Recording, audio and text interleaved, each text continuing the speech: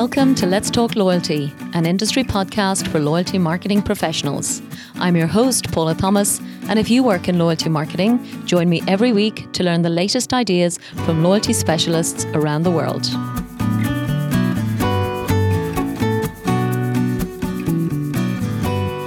This episode is brought to you by Epsilon and their award-winning People Cloud loyalty solution.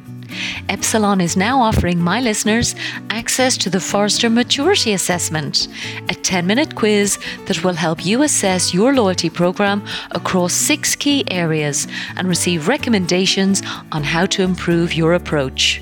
For more information and to take the quiz, visit emea.epsilon.com/Let's Talk Loyalty. So just before today's interview, today is also a very special day for one lucky listener. As many of you will know, 1 month ago here on the show, we announced a special competition for listeners in partnership with our friends in the Loyalty Academy. I am delighted today to announce that lucky winner. She is based in Australia and her name is Pippa Coyle and her role is CRM and Loyalty Manager for a retail fashion brand called Taking Shape. Pippa told us she's absolutely thrilled to win and she's been wanting to study with the Loyalty Academy for some time. So, from all of us at Let's Talk Loyalty and the Loyalty Academy, thanks to everyone for taking part and congratulations again to Pippa Coyle. So welcome to episode 54 of Let's Talk Loyalty. And today I am delighted to be interviewing an Irish businesswoman who is based in New York City and who I first met about 2 years ago when she was speaking on a panel for the Marketing Society in Dubai in her role as Global Chief Marketing Officer for a top global branding firm called Siegel and Gale. Now, before I got to know Margaret, I was also incredibly impressed with her biography. She's done some incredibly exciting work over the years. And I was also really impressed that she had been awarded the title of B2B Marketeer of the Year. Now, alongside that, I was even more impressed when she was described by the Irish Times as an unofficial ambassador of Ireland. So there's going to be lots to talk about today, but before we get into all of that, let me first of all welcome Margaret Molloy to Let's Talk Loyalty. Hello, Paula. Lovely to hear your voice and thank you so much for having me. And congrats on your 1-year anniversary for the podcast. What a marvelous milestone. Oh, thanks, Margaret. Yes, it's an exciting journey, as you know. You've been doing some amazing work yourself, obviously, in the digital space, creating extraordinary content we're going to talk about. And before we get into all of particularly the recent work you've been doing, I suppose I wanted to just talk about the context for our conversation today. So, as many of my listeners will know, now that I am in the second year of the podcast, what I really wanted to do was explore some of the more general themes that drive customer loyalty. And the first one of those, I talked with KPMG, in fact, a couple of weeks ago with the concept of integrity, which I know has come up in some of your own work. And then I also did some work looking at community, which also inspires loyalty with customers. But a lot of the work that you're doing, Margaret, really has resonated with me in terms of my own deeper beliefs in what drives business performance. And the particular theme then of today's show, and in fact all of the work you're currently doing, is really the theme of simplicity. So really excited to talk to you about that today. And I'm going to be super excited to hear about all of the metrics and how simplicity drives business performance. But before we get into that overall business approach, first of all, can you just tell me, Margaret, as usual, I always start the show asking about our favorite loyalty statistics. So tell me, what is your favorite loyalty statistic? My favorite loyalty statistic comes from our own World's Simplest Brand study. And it is 64% of customers are more likely to recommend a brand because it provides simpler experiences. And the reason why I'm particularly partial to that metric is essentially twofold. Firstly, the basis in Net Promoter Score. I'm a huge proponent of Net Promoter Score because I believe it is a vital measure of advocacy, which from my vantage point is the ultimate measure of loyalty. And the second reason why I appreciate this metric, of course, as you mentioned in your intro, is the emphasis on simplicity. And no doubt we'll get into that momentarily. Absolutely. Well, I think why it really resonated with me, Margaret, as I said, I've heard the term cognitive overload, which definitely sounds like marketing jargon. But once I understood it, I really knew I am suffering from it. You know, I'm totally overwhelmed with so many choices and life is so busy these days. So this whole concept around simplicity, actually, do you know, I just have a sense of relief even talking about it. So incredible to hear the 64% of people would recommend a brand based on its simplicity.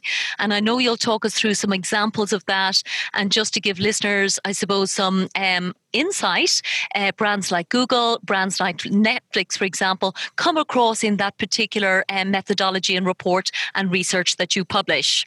So lots to talk about. But before we get into that, tell us first of all about your own loyalty background, Margaret. Well, it's interesting that you posed that question because I believe you mentioned kindly in your intro that we have that shared heritage of being from Ireland. And I believe integral to our psyche is the importance of reputation and indeed loyalty. Those are implicit facets of our upbringing, certainly mine.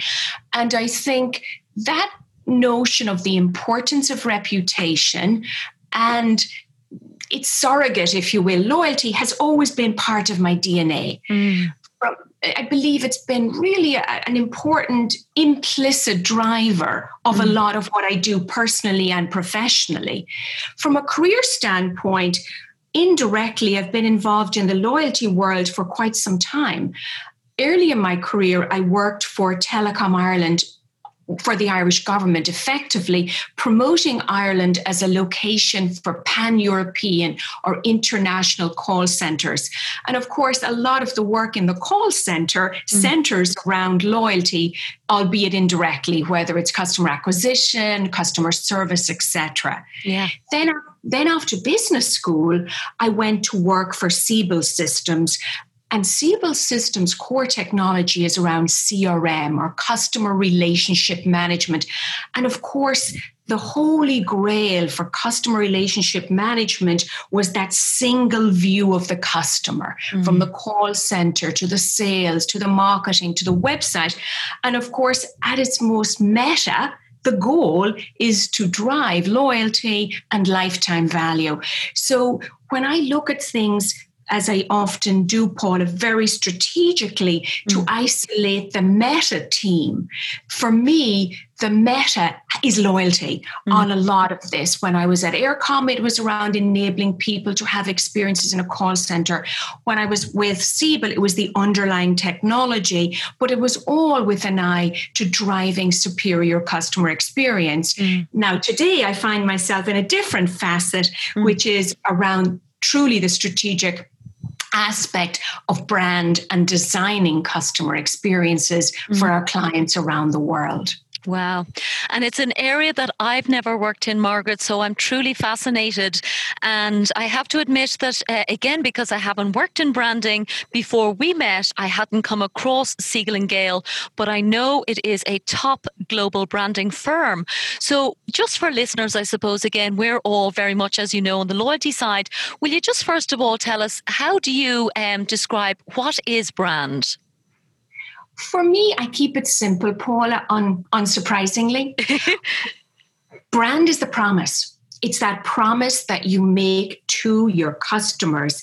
And of course, if you think about a promise, what underlies a promise? It's a relationship.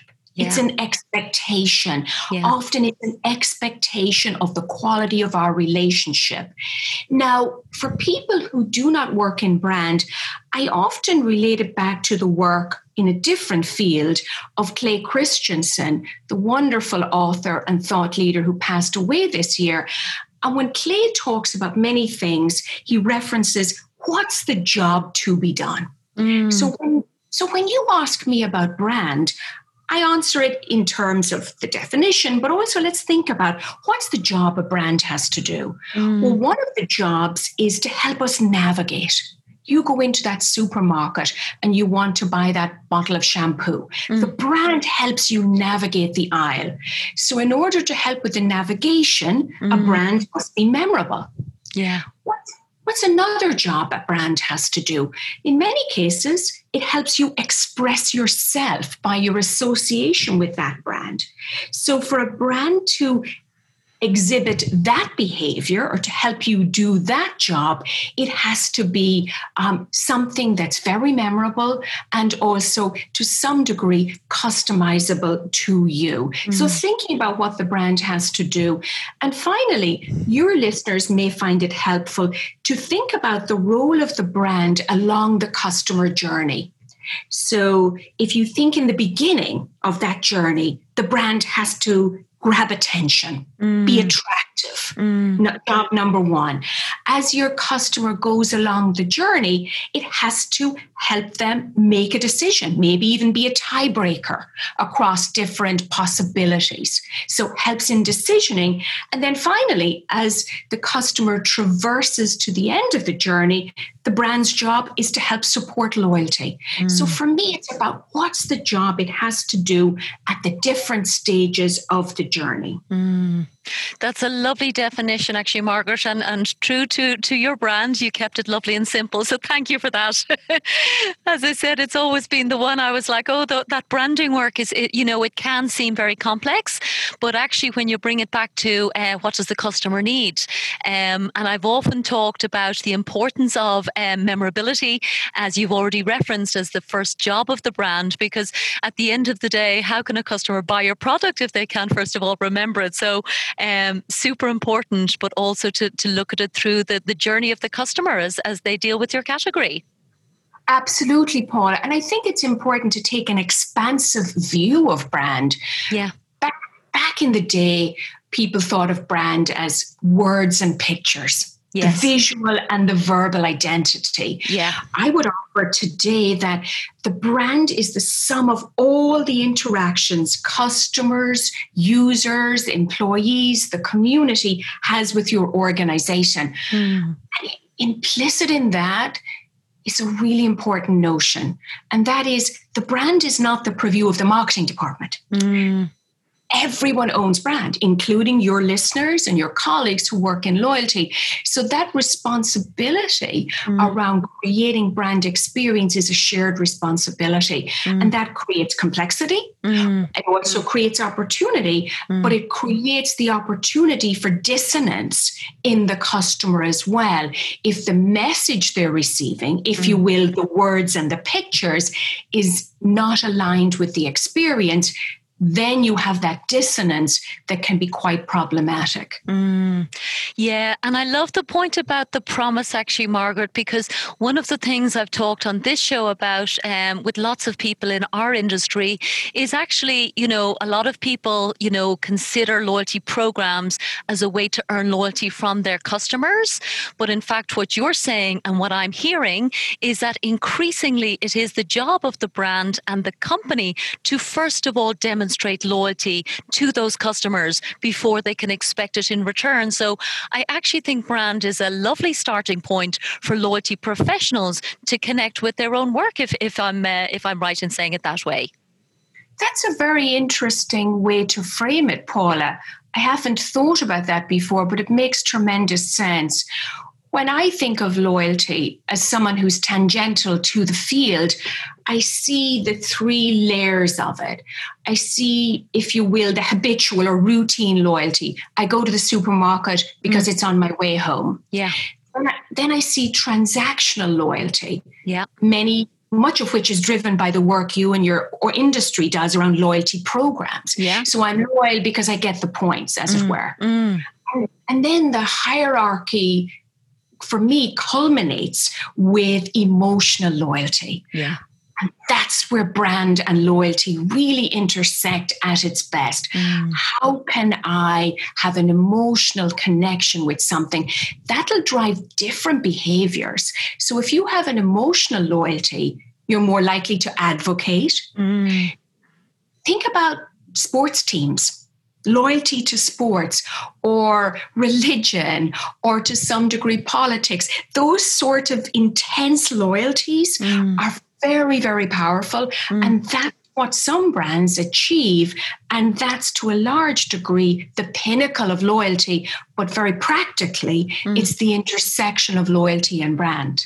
Love it. Love it. That's fabulous, Margaret.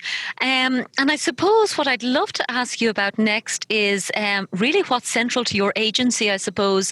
And that is, where does simplicity now come into this picture? So we've talked about brand and its role. And, the whole idea of simplicity, as I said, it really just struck me as something that is perhaps underappreciated by marketeers around the world. So will you tell us about simplicity and the World's Simplest Brand Study that you do? Thank you for the question, Paula. And I support your premise that sometimes simplicity is misunderstood. I take, like brand, a very expansive view of simplicity. So some of the dimensions that your listeners might appreciate. The first dimension is clarity. To be simple, you must be clear. Second is relevance. To be simple, you have to be something that matters. Transparency, honesty, vitally important tenets of simplicity. Consistency, of course, the ability to have that expectation met throughout. And finally, this one may surprise you, Paula, but utility, the ability to be useful. So those are the dimensions of simplicity. Yeah. Now, you said something really interesting at the onset. You referenced our cognitive overload. And I think your point is so relevant today, particularly in this COVID era. We are all so harried. We are all cognitively challenged in terms of the decisions we're making with perhaps imperfect information, the burdens we're on, the tensions we're trying to navigate. So simplicity, from our vantage point, has always been important. But now in the context of COVID is even more important than ever before.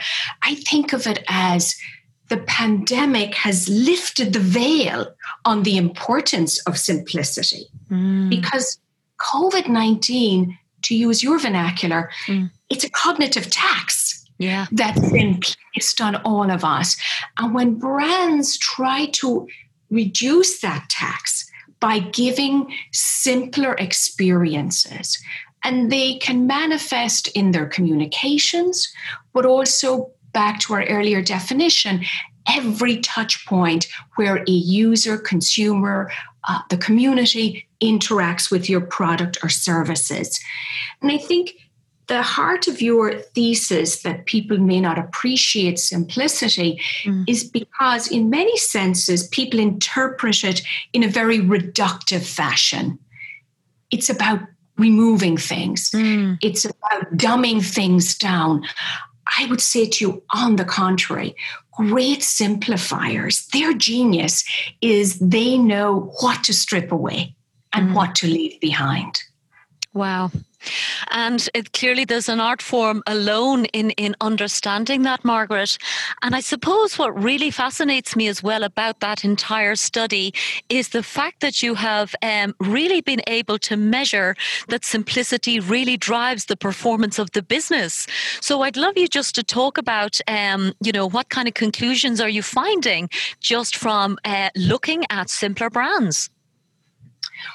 Well, it's a very interesting one. For almost a decade now, we have surveyed 15,000 people across 9 countries and asked them to rank 800 brands based on how they evaluate them on their simplicity versus their complexity in terms of the survey respondents' interactions with the brands. So that's extraordinarily in and of itself. We have a ranking across 9 different countries, and your listeners can visit it on our siegelandgale.com website. If you step away from the ranking and to look at the broader findings, there's some very interesting insights. We touched earlier on the metric that 64% of people are more likely to recommend a brand that provides simpler experiences. So that's the loyalty metric, if you will. Yeah. Second metric, which is really interesting, is around premium. 55% of people are willing to pay more for simpler experiences. Wow. That's really interesting because we talked about the job of brand to be done earlier. One of the great benefits of a brand is sometimes people will pay more for a branded product. Totally. Yeah. But if you get a simpler experience, that's exciting to the business community. That simplification isn't merely for the sake of it, but there can be a meaningful ROI from simplifying the customer experience. And then the final metric I'd highlight that's sort of fun. Over the decade, we look at the stock market performance of the top 10 brands in terms of their ranking in the index, and we compare it to their performance across the various stock indices. And what's really interesting here is that if you look at that basket of 10, and look at its relative performance and chart it compared to the indices, significantly outweighs, which is to say, brands that perform well in the simplicity study, meaning brands that consumers deem to be simple, Wall Street or the financial markets, the capital markets, also reward simplicity. So lots of reasons at the executive suite to consider simplifying your customer experience. Wonderful. Yes, and it's a great message, Margaret, for many listeners. I've talked a lot about the opportunity, I suppose, for loyalty professionals really to be in those C-suite conversations and to have that kind of measurable performance to say, actually, here's an insight that we can drive, people willing to pay more, people, recommending more. They are incredibly exciting for the C-suite. So I will definitely make sure that we link in the show notes to the Siegel and Gale website, and anybody who wants to look at the World's Simplest Brand study can actually go in and just see all of those results that you publish. So, and I didn't realize it was actually a decade, Margaret, you're already performing that study. That's amazing. Yes, and it is interesting to see patterns over time. Certainly, what we like to say is simplicity pays. So that trend of continuity on those metrics we've observed. The other thing that's interesting, if you dig into the rankings, you may find this one particularly fun. Sometimes people will say, look, ours is a complicated category. Yes. Let's take an example, airlines. Yeah. Very important, I know, to the loyalty community. Yeah. And you look at, obviously, service delivery and communications in airlines is inherently a complex activity. So some categories do better than others. But let's pause on airlines for a moment because I know it's one that your listeners care about. What I find extraordinarily fascinating is comparing different brands within a category. So in airlines, for example, Southwest, popular carrier here in the United States, typically performs very well in the index, in the top tier. Ryanair, the Irish carrier, typically performs very, very poorly. Now, that's interesting to me because they have very similar business models. They are low-cost carriers. Why the disparity?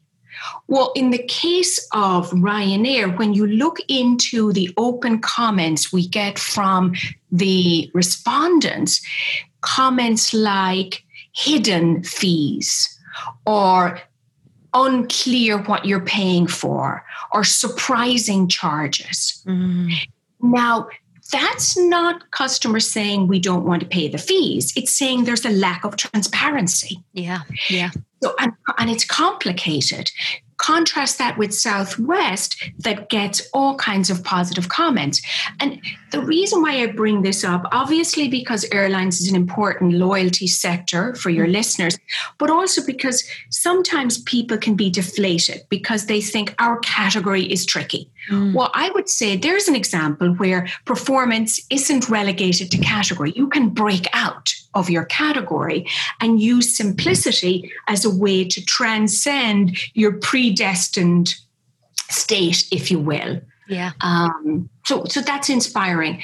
The other area that's inspiring to me is brands that continue to perform well. So brands like Google, many of the fast food dining chains perform very well, even though a lot of their service delivery is quite complex too. And we see nice upticks when they do things like simplifying menus. Yes. Customers really appreciate that. Yeah. So lots to learn in terms of how to simplify. And I love that one, Margaret, because again, I think I've noticed it almost subconsciously, I would say, as a consumer. So when you think about maybe 10 years ago, you walk into a quick service restaurant and it's almost overwhelming.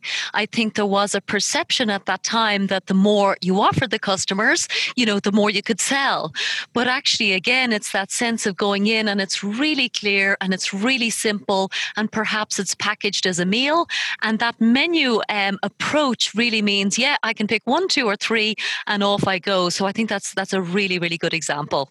So I suppose we've talked a lot about big public companies, Margaret, and I know again that's a really good benchmarks that you've quoted, particularly in the airline business.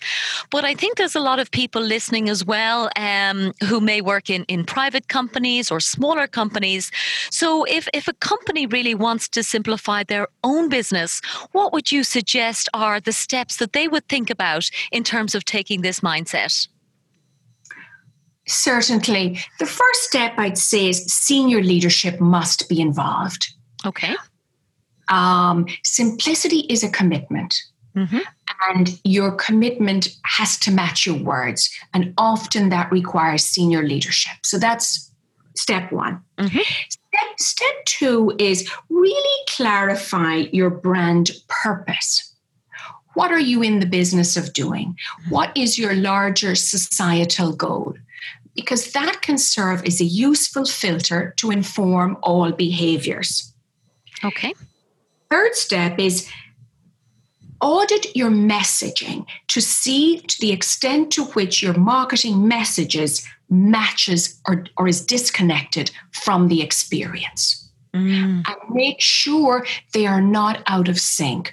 Often, marketing messages can be very aspirational, and customer experience cannot often live up to that. Yeah. And that's that honesty, that transparency, and that's important. It also speaks to our earlier discussion that brand and brand experience transcends the marketing team.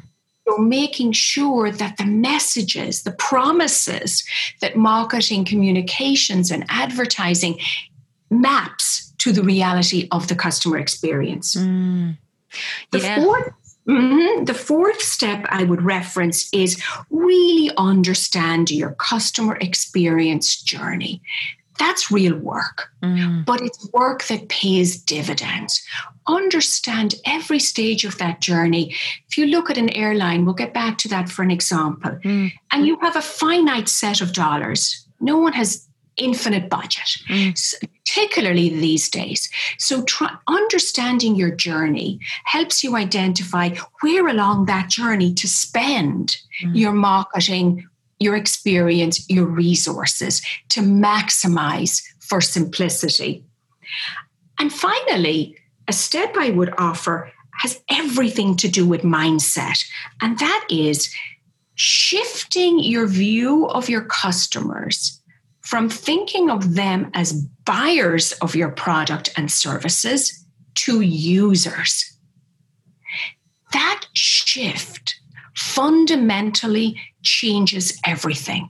So, for example, a company that has a buyer-oriented mindset spends a lot of time and emphasis on promotion. Everything is about the marketing promotion. Yeah. Contrast that with someone who cares about users. They don't care about the award the ad got in an ad show. They care about their rating on Yelp. They emphasize content that will help the users use the product better versus spending all the marketing content on promotional activities. So that shift from buyer to user mindset is really important, because if you look across the funnel and where you spend marketing dollars, if your focus is on buyer, the job is done when you're focused on customer acquisition cost and someone makes that purchase. Yeah. But if you're thinking of your buyer as one dimension, but really you're shifting to your community of users, then all of your activity will actually enter more into your realm of loyalty. How do you prepare content that lets customers, buyers, users, or as I prefer to say, people, know how to use your product? Oh, that's brilliant, Margaret. Absolutely. Yes. Why don't we just use the word people? My goodness. Huge shift. Huge shift. It totally is. Yeah. So much of marketing and indeed budgeting in general focuses on acquiring the customer. So implicit in that is that you're thinking about a buyer. You're trying to convert people to buyers. Well, actually, that's not the job done. You want them to actually use the product or service. And if that's your goal, you will spread out your behaviors, your budget, your metrics, everything accordingly. And simplicity will then be a very important driver of all of it, because you're extending the scope of where you're simplifying. And I do think people, to use your lovely simple word, Margaret, I do think people feel that very quickly. You know, I think in our experiences with brands, we often underestimate actually how intelligent our customers are, in fact, and how quickly they realize whether you're just looking to close the next sale or whether you are there to genuinely provide a useful service. So I think that's a very important distinction, and probably does come back to, I think I mentioned, we talked about integrity. So that mindset of integrity to look after your users as people, I think is a really, really nice way to think about them. I believe you're right. And we see that across B2B and B2C. So in B2B, for example, is not spending all of your marketing efforts merely on sales support and sales enablement. Rather, making sure the people in the call center and in the customer support area have the information, the scripts, the content they need. And also spending the efforts on customer advocacy programs, loyalty programs, as your listeners spend their time, creating community among users. You mentioned community as one of your themes, really important. Yeah. In other words, if you're a buyer, when you put across that credit card physically or metaphorically, the conversation or the relationship doesn't end. If you're a buyer, it does in your head. But if you see people as users, then that's only part of the journey. Absolutely. And what I also loved about the work when I was reading through everything you're doing, Margaret, is beyond B2B and B2C, you also extend the concept of simplicity into employees and simplicity at work. So tell us about the concept of a simple workplace in terms of driving employee loyalty. Yes, it's so integral, because the employees you attract are the brand you will become. So if you believe that, then a lot of emphasis has to be placed on the employee experience as well.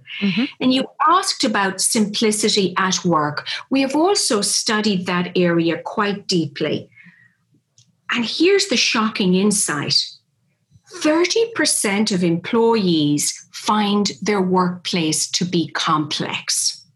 Wow. So that's a very worrying statistic. Yeah. Only 1 in 5 employees believe their workplace is simple. So when I think about a simple workplace, it's a workplace where communications are clear. People know the organization's purpose, values, and goals. And most importantly, they know their role in achieving the company's purpose. It's an organization where there is psychological safety.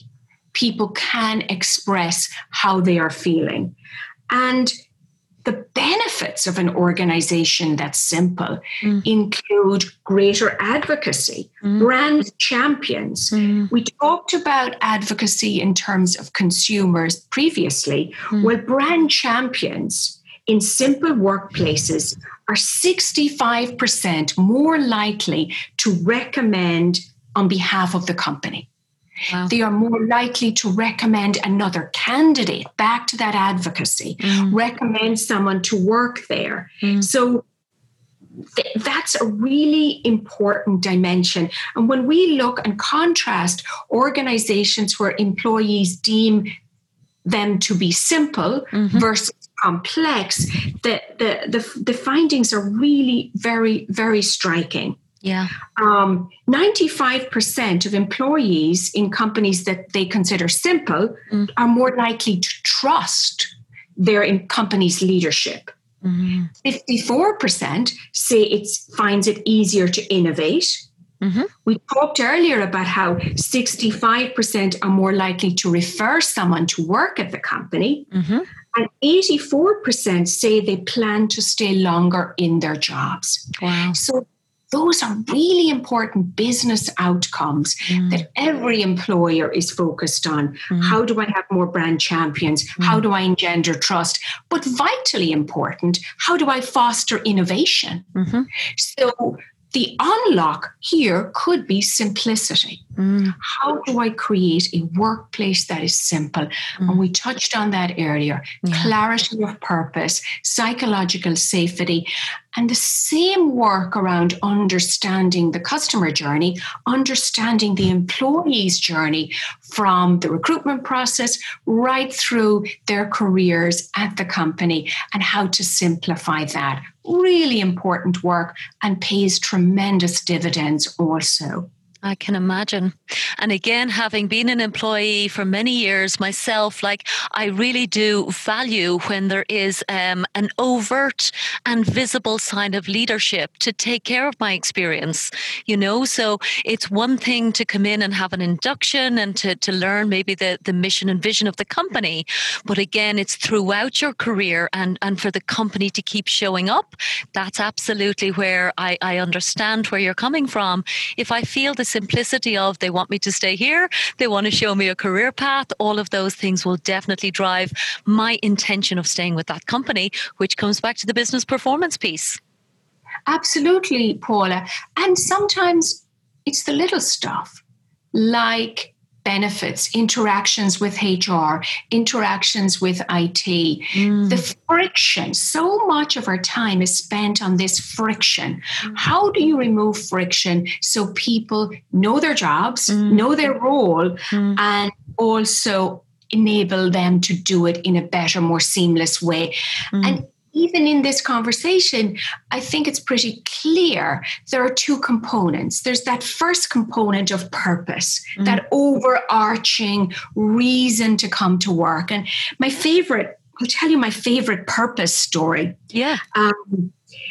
Back in 1961, John F. Kennedy, President Kennedy, was visiting at the Space Center.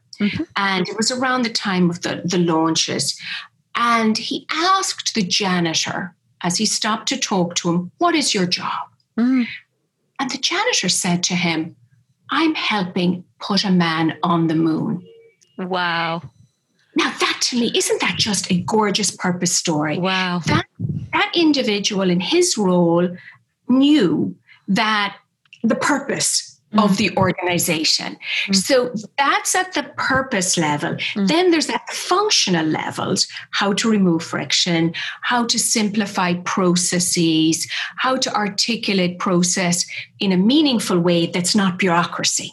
And the distinction there, and how to free up people's energy so they can do great work. I love that, actually. Yeah, energy, it's probably undermeasured and underreported again in my personal experience as an employee, but it totally takes the experience of working very differently when the energy is positive and, as you said, simple. So I really like that. And I wanted to ask you, Margaret, I suppose with so many people now working from home, how do you think think, that the concept of simplicity for employees is changing with this new dynamic? I think simplicity now with working from home is taking on even more importance.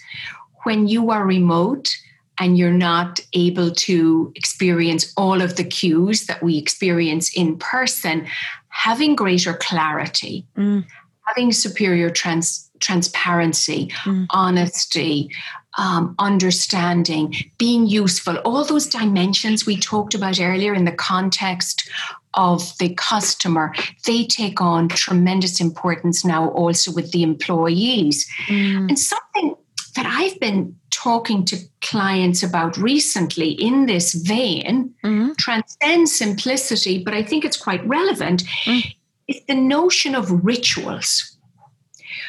Our rituals essentially are the behaviors of our company. Yeah. From the day-to-day idiosyncratic practices that make up our company culture, how we set objectives, how we evaluate performance, how we even conduct meetings. Those are the behaviors that reinforce our brand, our purpose, and our culture. Well, with COVID-19, that has all shifted and working from home. So that has required companies to take a new look at their rituals. How can they instill community, build culture in a remote setting? And it takes on even more importance because the exercise essentially centers on the following. Ask yourself, what are the behaviors you want to encourage or discourage, and by whom? And that lends itself to an exercise of what are the rituals that continue to hold meaning in this work from home context? What are the rituals that need to be sunset? And what are the new rituals that we need to create to make sure our organization is inspiring, inclusive, and drives growth? So exploring that, examining rituals could present a really interesting unlock in this time of COVID. Yeah, I think that's genius, actually, Margaret. I haven't heard of anybody yet looking at the new rituals that are required, particularly for working from home. So definitely something I'll be paying attention to because, yes, the world is not going back. I think we've all used the term the new normal. So exactly what are the rituals? I think that's a very useful framework to look at in terms of driving the business performance. So I'll be certainly watching to see the kind of work and conclusions you come to in that space. And I know actually what you did yourself, Margaret, from a Siegel and Gale perspective was you started to, I suppose, talk to CMOs and do some work to study exactly what they're doing during COVID. Is there anything that you can share with us that you've learned from talking to this incredible network you have of CMOs? Yes, we surveyed early in the era of the pandemic during the lockdown over 20 CMOs across the world, and we continue to survey this population. The study is called In Their Words. Okay. And I felt that was an appropriate label because to a large degree, it's an oral history, Paula, of how CMOs are living and working in the pandemic era. I'll highlight an important point, which is I have tremendous respect for how these CMOs are conducting their jobs. They are navigating a world with tremendous tension, protecting employees, safety, and long-term revenue of the company, supporting the community and enterprise health. And the tension between trying to be distinct and differentiated and yet aligning with customer sentiment. So that's the tension they're navigating. You can send the study to your listeners, but I would say the top findings were empathy, number one. understanding, focusing on where their customers and employees' needs are. That was a top theme in terms of focus. Another one was purpose. We touched on that earlier. Yeah. And they have found that the purpose was central as a glue to enabling companies to know where to focus their energies and galvanize people during COVID. Communications, big theme. CMOs had to up the frequency of their communication and the content of their communications. Everything from auditing ad campaigns that would be deemed tone deaf to putting out useful information that and indeed, so that speaks to the content, and then the channels, the efforts to emphasize digital channels and improve the customer experience on digital. So those were among the high notes of the emphasis, but really worth a read because it gives exposure to that mindset. Yeah. And I find it, as I say, as an oral history, rather interesting. Absolutely. And I know what you've also been demonstrating yourself, Margaret, is alongside digital channels, as you mentioned, there's also increasing use of audio, which I know we're both fans of. And I've certainly heard CMOs talking increasingly about using, podcasting, for example, to really communicate and connect with customers, but also with employees. So I definitely think there's a more open-minded approach to saying, actually, yes, there's other ways that people will connect. And perhaps that's a new trend as well that will come through, I suppose, in all of the work with COVID. So did it come up at all actually in your own research, or were you talking more generally about digital? What did come up was an enhanced emphasis on teamwork and communications in general. Okay. One of the silver linings of this period is that CMOs reported that greater engagement across their teams, across the organization, and a greater role for marketing to essentially galvanize company-wide around support. So audio being one vehicle for that, I believe the savvy CMOs are using every vehicle at their disposal. I think your point about audio is very much relevant because many of us are experiencing screen fatigue right now. And the ability to provide optionality for our colleagues in terms of how to stay abreast with the latest developments is certainly a wise move. And many CMOs are exploring these options with a view to making sure that marketing plays a pivotal role in this recovery or this reset. And to the silver linings point, marketers have now got a tremendous role. There was a time when the conversation was around marketing at seat at the table. Well, the organizations are leaning very heavily on marketing during the pandemic because of that expertise around gathering customer insight, gathering and the expertise around communications and the need to do that in an expedited fashion. So marketing is having a moment, if you will, in terms of a silver lining from COVID. Wow. I totally agree, actually, Margaret. So, I can hear the increasing importance, as you said, coming through the CMO community. And what I loved, actually, was some of your own work as well, moving into new channels and using virtual panels, for example.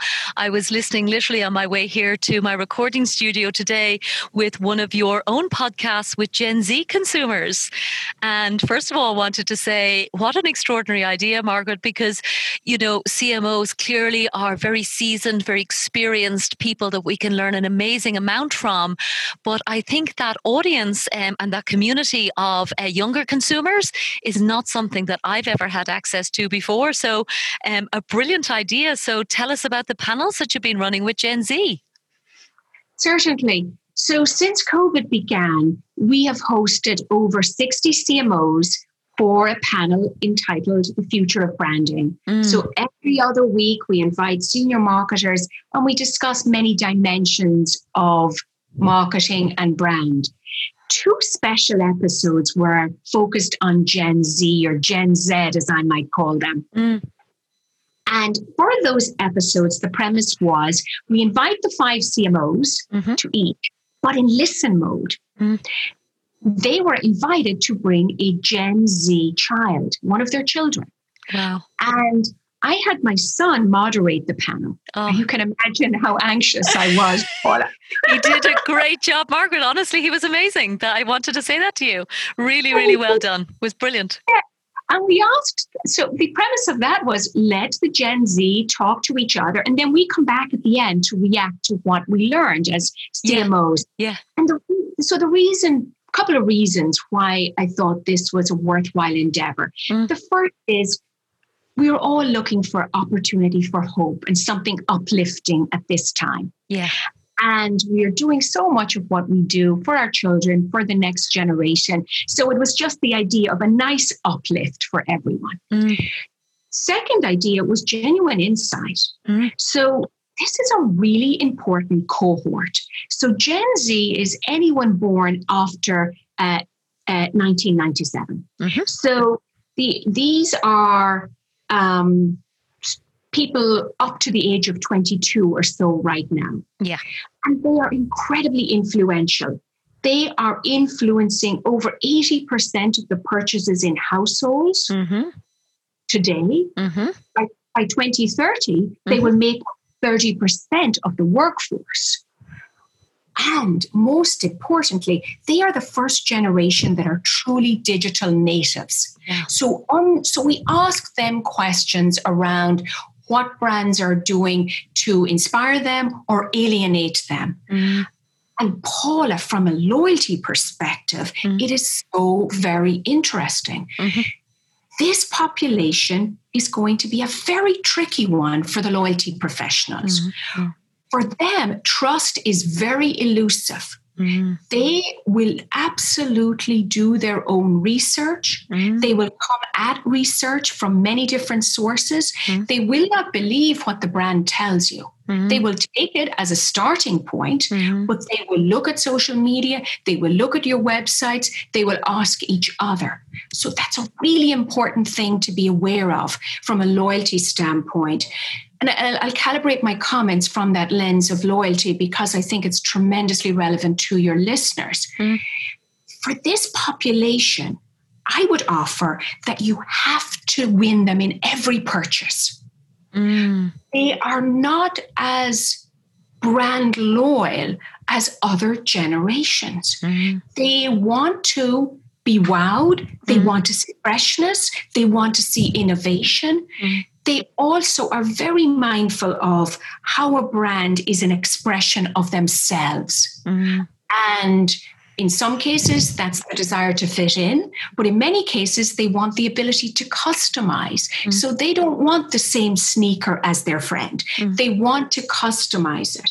So that's really important. It's also their idea of where they see value. They have a much more multidimensional calculus that they are doing. It's not just price and quality. Price, it's quality, it's status, it's peer, it's image, and it's also societal impact. Fascinating. Listening to how much they care about the planet, how much they care about body image, wellness. So they're a very complicated generation, and a generation that's very hard to lure in, and a very, as we touched on, interesting generation from a loyalty standpoint. One exciting aspect for some of your listeners, perhaps, of this generation is they are easier to break into if you have a niche brand or smaller brands. Harder to continue to win their hearts and minds and their dollars if you are an established brand, particularly if your messaging is not aligned with their values. So fascinating population. Invite your listeners to listen to both of the panels, but most importantly, keep an eye on them because they are obviously influencing their own purchases, but also highly influential on their parents, Gen X, and other customers as well. Yeah, yeah. We'll definitely make sure that we have direct links, Margaret, to those two shows. And certainly from a personal perspective, I really do hope you continue that concept, because I learned so much, and still I've only listened to one of the shows. But for example, just for listeners, I was first of all impressed that several of the speakers mentioned that they love to read, which I had actually thought might be something that mightn't be so popular with, as you said, digital natives. And then there was another comment which I loved from one of the speakers, a lady in LA, who mentioned that she not only uses Netflix for entertainment, but also for education about those societal issues that you mentioned. And that was another light bulb moment for me, Margaret, to kind of go, my goodness, I never thought of Netflix, from a loyalty perspective, for example. Is that an opportunity? So certainly some really great ideas from those audiences. So do you think you'll continue with those shows?